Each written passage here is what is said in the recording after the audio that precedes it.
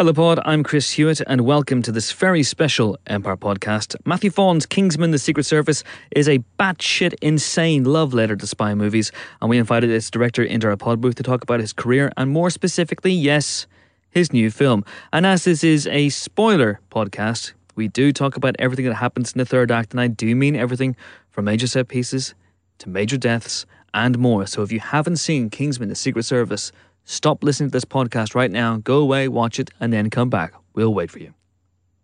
Back? Excellent. Then we can continue. Matthew Vaughn was in great no-holds-barred form. He was talking to myself and Nick DeSemblian. Do enjoy. We're delighted to be joined on the Empire podcast by Matthew Vaughn, writer and director of Kingsman, The Secret Service. Hello, sir. How are you? I am feeling like... Am I allowed to swear on these things? You're allowed to swear. Go for it. Okay, I am feeling like literally dog shit because during a lovely junket yesterday, Mark Miller and I, there was a sort of a Dumb and Dumber moment where we both looked at each other and something moved in our mid-stomach range, and so I was having to do interviews while running to the loo, and poor Miller's stuck to it at the moment because he's probably got such disgusting things in his guts that have taken years to come out. But I'm feeling a little bit worse for wear. Okay, but you're soldiering on. I'm soldiering on. How was the premiere? I heard that Paul Daniels and Debbie McGee were at the premiere. Are you friends with them, or do you know anything about that? I actually spotted him, and I laughed, and I felt like running up to him, going, "You're not going to remember me." But when I was 9 years old, I was in a toy shop, and I saw you, and I got very excited, and I went up and said, "Mr. Daniels, could you sign my book?" And he went, "Of course I will, son." And he signed it, and then I got home and I showed it to my mum, and she said to me, "Oh, did you meet Shirley Bassey?" So that was my encounter with Paul Daniels. As a director, at this point of the process, your movie just about to come out. Yes. What's the feeling like for you? Are you bricking it? Are you confident? What's it usually like for you? I'm literally bricking it at the moment. If you notice, if I look like, Igor, I've got like my neck's cricked, my back's moved. It's the most stressful thing, and I don't buy it. A lot of directors say, "Oh, I don't mind if people don't like my film," and I made the movie for art and all that bullshit. You make a movie. I make a movie for an audience, and I want them to go see it. Number one, and two, hopefully like it. And I've been sort of a lot of my films people discover on DVD, which is really annoying. And because I do design for big screen, I do use a lot of wide shots, this is a movie that should be seen on the big screen. So did you ever always want to be a director, or was it because you started out as a producer, obviously? Did you fall into that? No, I did. I wanted to be actually a musician. That was my dream. Uh-huh. I wasn't... Up to about the age of 16, I really wanted to be in the music business. And then I was a busboy at the Hard Rock Cafes when I was 18, and all the other waiters and waitresses and busboys were all, in theory, actors, producers, writers, directors. And I was an idiot. I went, "Wow, cool, tell me more about it." And they started showing, and I learned about the industry from all these people who didn't have a gig. and then I thought, God, I'm not a good enough musician. I worked in a recording studio for a little bit, and that didn't go very well. And then I became a producer because I realized the only skill set you need as a producer is the art of bullshitting. And I was like, fuck, I'm born to do this because I've got no qualifications and no other skill set. So I became a producer. Is it true that at university you studied anthropology and ancient history? I think I did. But not for very long? Because it was the first thing on an UCA form. So I just ticked it and went in for an interview because my mother said, "You've got to go to university." And I went, "All right." And UCL, I think it's the first thing is an A, isn't it? So I didn't know I went for an interview, I didn't know what anthropology was. And I sat there and then they explained it to me, and then I sort of started bullshitting about the difference between cultures of Mike Tyson and Frank Bruno, because I watched a fight about 2 weeks earlier saying it shows you about American strength and British humbleness, and they were very nice to give me a seat, or I don't know what you get at university, a place at university, and then then I left. Well, they asked me to come back, actually. They were very sweet, but I remember walking out, they got the dead guy. Have you ever been to UCL? They have the guy that founded it mummified in a glass box. No. Yeah, and I was like, that cannot be real. And they're like, no. And the guy, it was in his will that he had to always be on display overlooking the students. He's the dead guy just sitting there. I'm like... Keep an eye on you. Yeah. Wow. And King's College nicked his head once and put a football there. Would you do a big historical epic, Exodus, Gods and Kings style? Yeah, you know what? Never say never. I've learned that in life. But I actually am a history buff. I love history. And I do read a lot about history because I actually think history repeats itself. And I'm trying to figure out what the hell's going on with the world and society and how it's definitely going to change. So, and normally you can see patterns which will emerge, which I haven't quite figured out yet. But so yeah, I probably would. I think I would do a period piece. Stardust was period. There you go. I've done 2. True. There we go. What am I talking about? Yeah, I'm thinking. Hold on. I'm sure I've gone through this. I've done Victorian and I've done the 60s. What do you call period? I was talking ancient history. Ancient history. Okay, ancient history. I was going to do a sort of a Levi Strauss anthropological. I need to remember Levi Strauss. I'm talking about tunics and cloaks and robes and all that kind of. Swords and sandals. Yeah, swords and sandals. Yeah. You do a good job of it. I'll remake I, Claudius. How do you choose what comes next for you? I don't. It chooses me. Really? It really, and that sounds really pretentious, but it's something happens. I always say there's a, and it's a really quite amazing thing. If anyone who works for me will see it. That I'm pottering around, thinking about stuff, hustling on other areas of life, and then I suddenly see the movie and I'm off, and it happens. It's I've never not shot a film I wanted to make because once it's in my head, nothing is going to stop me from making the movie. I mean, nothing. So it's but what makes that, like Kingsman, it happened. Lock, Stock, it happened. I mean, and weirdly, I was just saying it's odd being in here because it's where we sat here with Chris Evans doing the Lock, Stock TV show, saying we're going to remake. We're going to do the Arthur Daly of the modern world. But didn't go to plan, sadly. Too much drinking back then. But otherwise, material chooses you. It does. So it just it's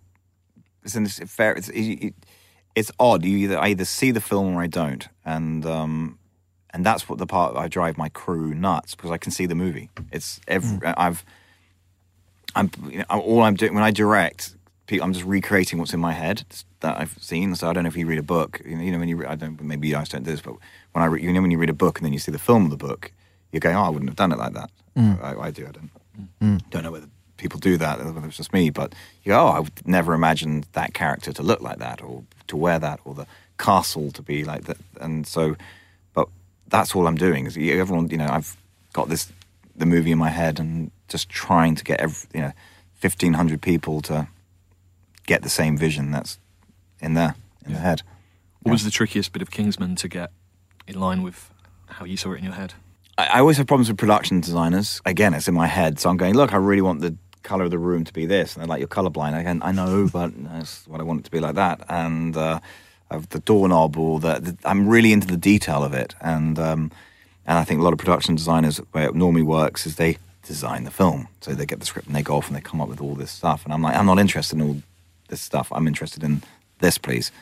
So then they get disillusioned and think I'm an arsehole, and it's happened a lot, trust me. And same with DPs, like yesterday someone asked me how do I know where to put the camera, and I said I don't know where to put the camera. I just put it where it feels right. I don't look at a scene thinking I've got to put a 75mm on and a Dutch angle. I'll just look at it and go, because I look at the camera as a human being wanting to see something. So I'm always going, okay, I want to see. I learned this on Layer Cake when Daniel was whispering on the phone when Sienna was stripping off, and had such an argument with the DP at that time because I said, look, the camera's got to be under his face, over the bed. He's looking down and whispering. But we were shooting anamorphic, and he's like, fuck this. We've got to put the bed 16 feet up in the air for it to work. And I was like, you got to do it. And he's like, it's one line. He's whispering. And then you got to do it. So, and then it made the cut, and it's odd. So I really look at the camera as the third character in the scene. As a producer, though, if a director had come to you and said, we need to do this, we need to build a bed 16 feet in the air to get one shot for one line, what would you have said? Fuck off. So how do you as director then deal with that? Jekyll and Hyde. Yeah. And it's interesting because Jekyll, let's say, Hyde must be the director and Jekyll must be the producer. And Jekyll used to always win. Yeah. And Hyde's getting bloody strong now. And he's beating the crap out of poor Jekyll. I think Kick-Ass was the last time Jekyll and Hyde were equal warriors. Hyde's now pounding the living daylights out of Jekyll. So on Kingsman, and not just in terms of what was the most difficult thing to realise, to take from your head and put on the big screen, but what was the most difficult thing to do, full stop? Underwater. Yeah. Never do it again. It was the hardest, it was scary. Those actors were not acting. They were absolutely terrified. I mean, it was awful. The first day of filming it, the way we did it was you have the dormitory above the tank, and then you just lower it in. And the computer crashed, and it was meant to go down. We told the actors, right, it's going down 4 feet, because you had to slowly put it down, because once the set gets wet, then you can't shoot again. You have to dry it out, obviously. You can't always stand there going, what's going to happen? Water dripping everywhere. And so we go, it's going to go down 4 feet, and we've been rehearsing with sticks, raising the sticks, saying, it's 4 feet, so then you went to say each line. At 6 feet, you say this line, 8 feet. And it was a much longer scene, 12 feet, and it was going to go up really slowly, so there's a lot more dialogue and arguing and character stuff going on. Action, the computer got it wrong, they went 20 feet down. Just boom, boom. Cameras, everything went under. We ruined the cameras, sound guys were in waders full of water, panic, everyone diving in, pulling everyone out, and we were like, fuck. Scary. It was really scary. Stopped filming for a day. I went off, rewrote the scene, because I said, we're not going to get away with this. And then the only good thing is the actors were terrified, because they thought, this might happen again. And then it's very difficult, because you got, it was at 10 or 11, I don't remember how many there were, but carrying 11 people to hit marks underwater, and then the panic, and then someone would run out of breath too early, and very, very tough. And puppies. Tough. Water and puppies. Yeah. Filming with the puppies. There was one scene which didn't make the film.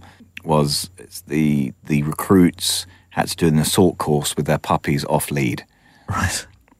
I was an idiot for writing it. Absolute idiot. Because then try filming it, and then halfway through the scene I went, had enough. It's not going to be in the film. Move on. Because they're puppies. Yeah, imagine they just go everywhere they want. There you go. It was. I mean, it made sense, the challenge for the recruits, but like an idiot. I mean, I'm not going to throw myself out of a plane with no parachute, but I went and did the stupid thing of making myself have to film a scene with 12 puppies doing an assault course. It's interesting you say that, and not the church sequence. Was that relatively straightforward then? Church sequence was very well planned out.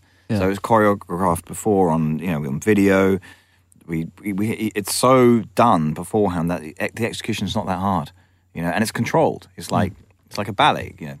Colin, you punch right, extra here goes down. The stuntman's going to go flying here. The camera will now move back. It's all planned. So executing a plan's fine with grown-ups. Executing a plan with water or puppies, not easy. For the church scene, there must have been a sense of excitement doing it, knowing this is a scene that is going to get talked about a lot. I was more excited it's more of the sense of excitement when we're doing I should show you all the videos that we've done. I mean, you'll go, fuck, it's all done beforehand. There's no making it up on the day. So that was the exciting part. And filming more, as I said, it's a little bit, not dull, but it's really like, Christ, we're on it. You got to, it's like, I suppose if you're a sportsman, it's the training is where you can really go for it. But you got to hold it. When you're in the moment, you're just in the moment. You're just getting the job done. So, and the parachuting again, I wanted to shoot that in a way that was different, because parachutes. Every parachute movie, the camera's falling with them, and I was like, guys, that's why you don't feel. Everyone looks like they're flying in parachute movies. They're not falling, because if the camera goes with you at the same speed, you have no sense of perspective. And so I said, right, we have to shoot this with fixed cameras. And I go, well, they're 18,000 feet in the air. How the fuck do we do that? So we were literally getting helicopters and long lenses and guys in suits which virtually stop for a second, and that's that's the difference. Like the first half, we shot like a normal parachuting scene, but as soon as I say you got no parachute, we went fixed camera, and that's when you feel that they're falling. With the sensation. So do you watch, for example, old Bond films and do that same thing that you talked about when you're reading the book and you visualise it in your head? Do you look at films like that and think, I would have done that differently, that's how I do this, if I were to do it these days? Or can you just enjoy the film for what it is? A little bit of the magic of watching a movie has gone, unless it's brilliant. And when it's a brilliant film, that for me, that's when I know it. Like Guardians of the Galaxy, apart from the first shot where I was spitting bullets and I actually rang up my old DP, lit it, and I went, you are a effing dick. And it's like, what have I done now? And I was like, because he read Kingsman before he did Guardians of the Galaxy, and the opening shot was always starting on a cassette deck, close up. So I'm watching Guardians start on a cassette deck, and I was like, "You dick! I promise you, I had no idea. I forgot. I mean, you read the script of mine before Guardians, and I said, did it say it started on a close up of a cassette deck?" And he's like, "Yeah, it did." So I'm sure he's not lying. But I didn't clock that. I bloody did. But our shots are much better than I said. But anyway, we did it better. And he's like, "What do you mean?" It's a better cassette. Well, no, he did it as a cut. They did a close up and then a cut back. We did it as a nice, elegant pullback and used a digital cassette deck so you could do it because there's no lens that exists that can do it. But so Ben Davis, if you're out there listening to this, I'm not even going to say it. You read my mind, Ben, if you're listening. And George, relax. That's the DP who did do it. Was that the last time a movie blew you away then? Yeah, Guardians of the Galaxy, I went off on a ride and I was happy as hell. And I just watched it and I was like, they made me care about a tree and a raccoon. This is ridiculous. And the tree doesn't even speak. So I thought Guardians of the Galaxy was great. Captain America, I really enjoyed as well. The second one. Is it the second one? Yeah. The recent one. The one that came out last year, yeah. I sat there going, wow, proper film. It's fantastic. It's a really proper film. Movie. And you came so close. I mean, we talked about this in the past again, but you came so close to being part of that Marvel, that MCU, the Marvel Cinematic Universe. So your Thor was going to be incredibly different. You know, so did you get to the point where, I guess you left before they started really integrating it into their big wider universe? Because you were going to do Vikings and the medieval times, and that wouldn't have fit in with the universe where it went. Yeah, there was no talk about that big universe when I was around at Marvel. I think they were just thinking, can we make Iron Man into a hit? And then they did, and then they were off. Yeah, my Thor, it wasn't my idea, it was their idea. When they pitched Thor to me, they said, we want to do a Thor set in the Viking world, and it was a really great idea, and I sat with Mark Protovich, how do you say his name? I think isn't it Protasevich? Mark Protasevich, there you go. Yeah. And I sat with Mark Protasevich. And we did a script together, and it was really good. And I would have loved to have done it. You know, it's goblets on their heads with horns. Unfortunately, nothing else. Yeah, it would have been an interesting vision. Exactly. Yeah, but is there a superhero? Flash Gordon Part 2. But of course, you've adapted a couple of Mark Miller comics now. Is there any superhero that you'd be looking to do, or does that world interest you anymore after you've flirted with it in the past? I love superhero films. I'm a bit nervous that the superhero genre is going to die soon. That's what I'm worried that there's too many going to be made. Mm-hmm. And if the Hollywood track record is, if a lot of films get made, most of them aren't going to be good. Mm. So what kills genres off is when everyone goes, right, we're going to do Westerns. And thousands of Westerns get made, and most of them start turning out to be bad, and therefore no one's interested in Westerns anymore.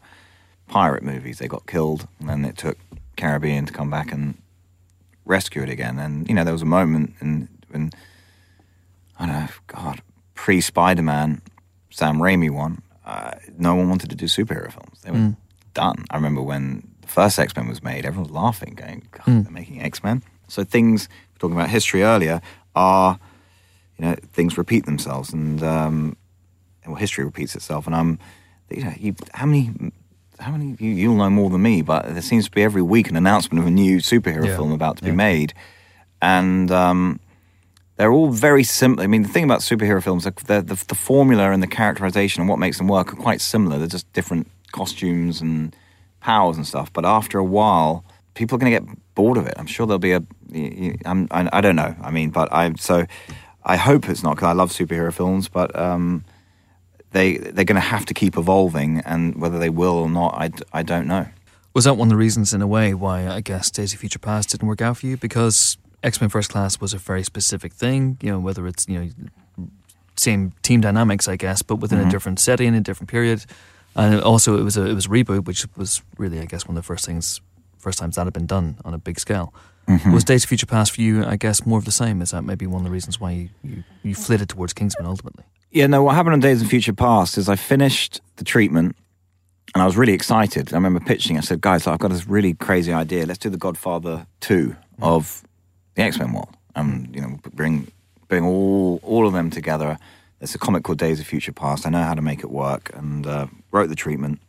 Time travel is a wank, just to tell you.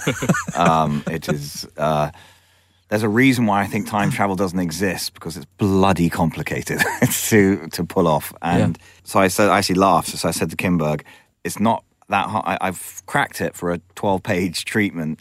you can bloody go write the screenplay because you're going to have a nervous breakdown trying to make this make sense of it once you get into the nitty-gritty of the reality of the impact of every bloody scene, past, present, and future. Yeah. So he went off to do that, and then Kingsman just fell out of me. I just was writing, and so I finished the script before Days of Future Past. So then they came in, and there was a bit of a wobble about whether I wanted to do it purely because then I found out Bryan Singer had first option to direct it. So Bryan, being a gentleman, said, okay, Matthew, you can do it. But I was like, really, guys? First option? After no one explained that to me when I did First Class. No one said I had to sit there and see whether Bryan yay or nayed it. Yeah. But at the same time, it is Bryan's franchise. You know, he was meant to do First Class and he couldn't do it because Warner's wouldn't let him out of doing Jack. Yeah. Right. So and then I had Kingsman and then I even said to Fox, look, can I do Kingsman and then Days of Future Past? Because I was worried with Kingsman that the fun spy movie seemed such an obvious thing. I didn't understand why no one was doing it. And I thought, my Bones was saying it's going to be the next big thing.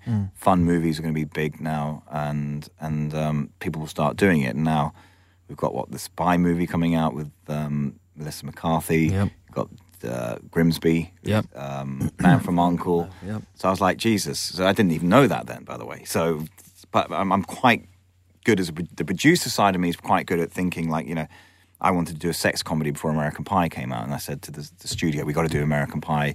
This thing I've got, not actually American Pie, but I've got an idea of doing a sort of a teenage Porky's remake. Yeah. They're like, oh, no one likes that. And they're like, oh, bollocks, American Pie. And then I pitched Sony to do Tonight He Comes, which they said no to. This is just crazy. Then The Incredibles came out, and they did it and they renamed it Hancock. Yeah. So I'm quite, I've got this weird skill of predicting hits or the next trend, and I thought the spy movies were going to go that way, and I didn't want to do Kingsman after a whole. Then everything that makes Kingsman fresh and original would suddenly look boring and predictable. Yeah.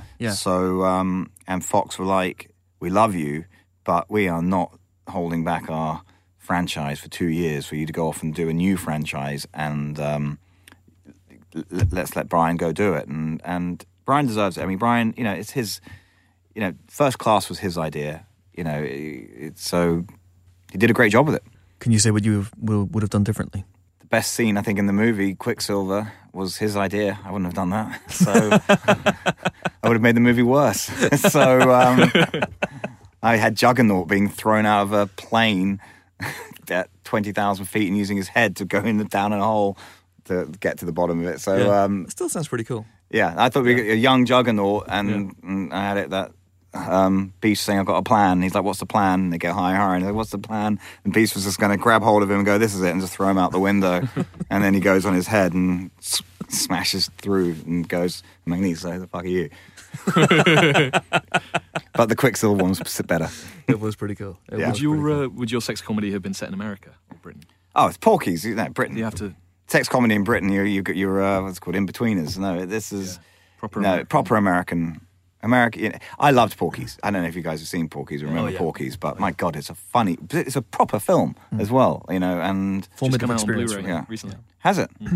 Doesn't need to be on Blu-ray. It really doesn't. Yeah, it like, shouldn't be. So you can see the grain. You can see everything now. Yeah. Yeah. So what's the next big thing? Have you identified it yet? As a director, there's no switch yet, so I don't know. As a producer, we start Eddie the Eagle on March the 9th. We start filming. And Hugh Jackman and Taron. Wow, great. So it's going to be pretty crazy. I've now gone up on the slopes, and I do not understand why no one's done a ski jumping film, because it's the most cinematic thing I've ever seen. When you stand at the top of a 90-meter drop, and it's 90 meters just like this, and then then a 100-meter track which you fly across and then down. So these guys move in about 4 seconds. They're traveling with no engine, doing about 190 meters. Christ almighty. And when you see it, I just watched it going, why has no one done a film of this? Because until you see, no one's captured the fear I had. And then this guy did this great speech where he says, when you do ski jumping, you start at your 15 meters and you you know, 50-meter jump. You go, that's okay. 40 meters, you start getting bruises and it's a bit dangerous. So 70 meters, you break your bones and stuff. 90 meters, you break your neck. And I was like looking at, and then he'd go online, look. There's a great thing called ski jumping crashes to Iron Maiden. And you watch it, and it's badly shot on long lens. And just imagine seeing that done properly. So that's all I can say. It's not Eddie the Eagle, I'm a clown, silly film. It's actually, what I was saying to Dexter, I want to do sort of the modern breaking away meets Slapshot. Interesting. Cool. So this is Dexter Fletcher's directing it. Dexter Fletcher's directing, Hugh Jackman and Taron Egerton starring. So Hugh Jackman plays who? Hugh Jackman plays the coach, and Taron plays a man called Eddie the Eagle. How accomplished a skier are you? Are you a adrenaline junkie? No. In any way? No, I'm a wine junkie at the top of the mountain, looking at a beautiful view, thinking, God, my kids are very good at skiing, and I'm very good at consuming. So, no, not a good skier. So you're going to be on set throughout? You're going to be... I'm going to be there. To get paid to hang out on the mountain? Damn right. So that's starting... March 9th. Starting March 9th in Germany. And then what are your plans after that? Do you have plans for the second half of the year? Then I'll write something. Then actually, the mountains are very inspirational, so and so is wine. So I'll sit there. So you're going to get started? Yeah, I'll just be looking out. I mean, I have a great, really fun idea for a sequel to Kingsman, which I would love to do, but I just... You don't know until if the public goes see it, then I'd love to do a sequel to it. But if they don't, they don't. Yeah, it sounds insane, your idea, from what you told me in the past. It's even got more insane. I had this crazy idea. I'm not going to say it, but then just a really fun idea. Sort of, yeah. And do you share that kind of stuff with the actors when you don't know whether it's going to happen or not, or do you hold Yeah. No, I've spoke because some of my ideas really are crazy, and I had to check them with the actors that they're willing to do it because I didn't want to bother writing it, and they went, yeah, game on. And clearly, you see something in Taron, and you're working with him again in Eddie the Eagle. You've always said that you know the minute someone walks in the room. Is it indefinable in a way, almost when you meet someone for the first time, what they have? It's obvious. Yeah. And it's funny because I've been doing all these interviews and I got so bored by the end that there'll probably be some story tomorrow where talking about Colin, this one, but it made me laugh that this person, this journalist, believed it, and I thought, oh God, is this going to hit the press now? But when they said, why did you cast Colin? And I said, well, it's a funny story. He's like, oh, what was it? And I go, Colin rang me up and he said, I hear you're doing a movie about a gentleman spy. Can I be in it? I was like, I don't know. And he goes, can we have a drink? So I met him I was in a pub, and we're having a drink together, and he's pitching himself. And this sort of weird fan guy came up, and he asked for an autograph. And Colin said, look, when I finish this meeting, I'll do it when I go. And then 5 of them came up and asked for autographs. And Colin said, please leave us alone. And they went, give us an autograph now, Grandad. And he beat the living daylights out of them. So I thought, you're right for the role. And the journalist said, that's amazing. So if that's in print, I'm sorry, Colin. I'm Googling it right now. Yeah, see what happens. But God knows. I mean, really, isn't that crazy? Yeah. So anyway, but I got. The problem is you get asked the same question again and again and again. So then you become an idiot. But with casting, people come in and they read the role, or they read they get 2 pages, and Taron, when he read the 2 pages, was doing exactly what was in my head for the film. So I was like, great, you got the part. It's as simple as that. Is it always a gamble though when you're doing something like this that nobody really knows about, that you're holding back for the sequel, or do you want to just get everything out there in the first movie? Movie making is a gamble, full stop. But the best way to make a gamble, I've always said this: if you're in the film business, the only way to survive is it's 100% or nothing. Eon is Eon. What's it called? Eon. Everything or nothing. Yep. I didn't know that until recently, and when I heard that, I was like, "Oh, okay, interesting." And they're right. It's everything on the. There's no point making a movie or being in the film business if you're not going to fully commit and go for it every time. Or you can do it, and then you end up being hated by the film public for having to waste 2 hours of your life watching a film that was just generic and boring, which a lot of cinema is now because it's run by accountants. The exploding head sequence, I adored it because it was something I'd never seen before on the big screen. Certainly not to that scale. At what point did you come up with it? And did people, did everyone just think you were insane with that moment? Now, everyone always thinks I'm insane. So let's just make that clear. I just confirmed it once again. And I think once a month, everyone says, okay, he's off on one again and, where are the pills? When I was writing the script, I remember ringing up Jane. I just wrote the line, and now we have I rang up Jane, and Jane's like, I've just had this idea. What's it, blah, blah, blah, blah. And Jane's great because she takes all my craziness and lets the dust settle. And then, like, for example, I said, I've got this idea, right, we're going to shoot the dogs. And James was like, it's not a good idea. I was like, it's a great idea. She goes, no, let me work on this. And then she sends it back. They don't shoot the dogs anymore. She goes, they can't shoot the dogs. I was like, of course they can shoot the dogs. And they goes, no, they cannot shoot the dogs. I went, well, why not? And then she goes, they won't like it. If you shoot the dogs, they're not going to like them anymore. Yeah. And then, so she came up with the compromise of blanks and then the stuffed dog and stuff. So, which because I had the stuffed dog anyway, and then she said, make the stuffed dog dying of pancreatitis. So she takes my nuttiness. So when I said, look, I've got the heads exploding, Mark Miller went, you've gone too far. Yeah. And for Mark Miller saying that, I was like, really? And then Jane was like, no, talk to me more about it. And I said, no, I'm not going to do scanners. I'm going to do a Busby Berkeley firework display using people's heads. Yeah. And she's like, only you would say that, and I will believe that it might work. Yeah. And it worked. I love it. I absolutely love it. I grin like a Cheshire cat, and I got that through cinema making. And Booth in Paris, they helped me do it. They're the brilliant artists out there. So for you, is that your favourite part of the movie to watch with an audience? My favourite part with an audience, it's that I do like watching the church. It's the princess moment makes me laugh because I just see everyone not knowing what the hell to make of that. At the end. At the end, yeah. And I've always loved the pub scene because the first scene I wrote was the pub scene. So, and it's sort of, and seeing it all work and seeing Colin, I really enjoy watching Colin do this stuff as well because it was a risk. You thought, could Colin pull it off? So, and he works so hard. So it's very nice when you see everyone work their damnedest on something and everybody does well out of it. Yeah.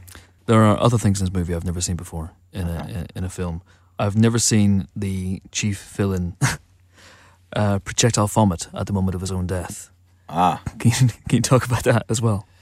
Again, I just love the idea of subverting things. So Colin pointed this out yesterday in an interview, and he said, "Look, he took Robert De Niro and put him in a dress." And so I was, and I thought, if it's Sam Jackson, we've got to make this guy.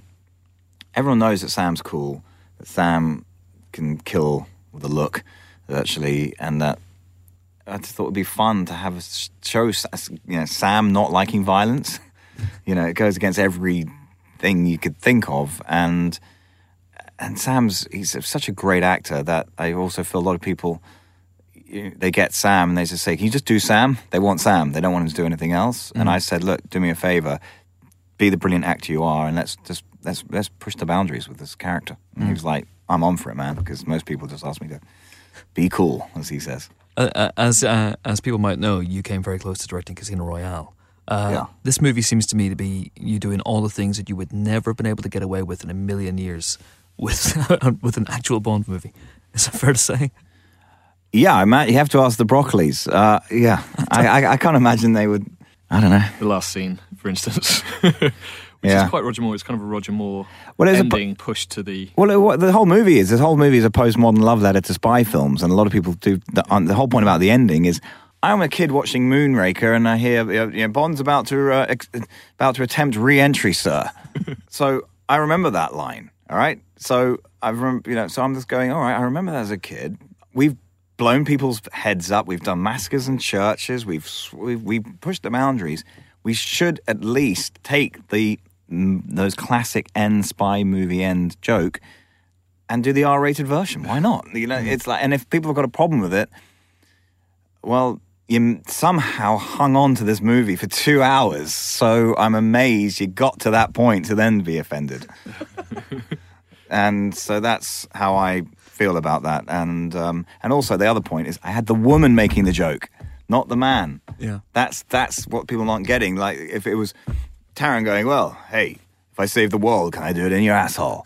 Then you go, okay, that's not working. The woman saying it, the people go, oh, it's sexist. I'm going, no, she's in control. She's doing it. I have a feeling Roger Moore would enjoy that moment. He's got quite a raunchy sense of humour. Have you got to meet him at all? I'd love to meet Roger Moore. I've never met Roger Moore. Met Connery, but I haven't met Roger Moore. How did you meet Connery? We asked him to play Hatchet Harry. Not Hatchet Harry, guys, take that back. We asked him to play Bricktop in Snatch. You asked him to play Bricktop? Bricktop. So my phone rings one day, and it's like, and I'm not going to do my bad Sean Connery accent. Oh, sure, right, we'll We can improve it in post. Okay, you can do, you can go. And it's literally like, is this Matthew Vaughn? And I was like, yes. It's Sean here. And I was like, and I went, it sounds like Sean Connery, but you can't go. And I went, Sean who? Connery. Oh, hello, Mr. Connery. Interesting script. I want to watch this Lock Stock. Set up a screening. When you want to do it? 3 hours time. Hell, okay, fine. Boom. Here's my number. Imagine I've got his home number, and I am running around, and I get this, and I find a shop on the King's Road, one of those shops that build screening rooms. Yes. And I was like, I said, I've got a DVD here. You build screening rooms? I went, yeah. And I said, have you got like a demo? And he went, yeah, we've got a demo version downstairs. I said, look, I've got Sean Connery wanting to watch Lock Stock. Can I borrow your? And they literally went, who the fuck are you? And I went, look, I promise you, I produced this film. And Connery's gonna. Can I get him? And they thought I was mad. So I rang him up. You know, hi, Mr. Connery. Come down at the King's Road. He lived in. I won't say he lived near there. And then he turned up, and imagine this shop retailer guy was like, because it's a movie thing, and he's like, oh my god, the guy's not bullshitting me. And I was like, hello, and he had the hands like that twice. Like, hello, nice to meet you. Then he watched the movie, and he came up to me and went, that is a good film. Wow. And then you're not going to be able to afford me. Really? Yeah.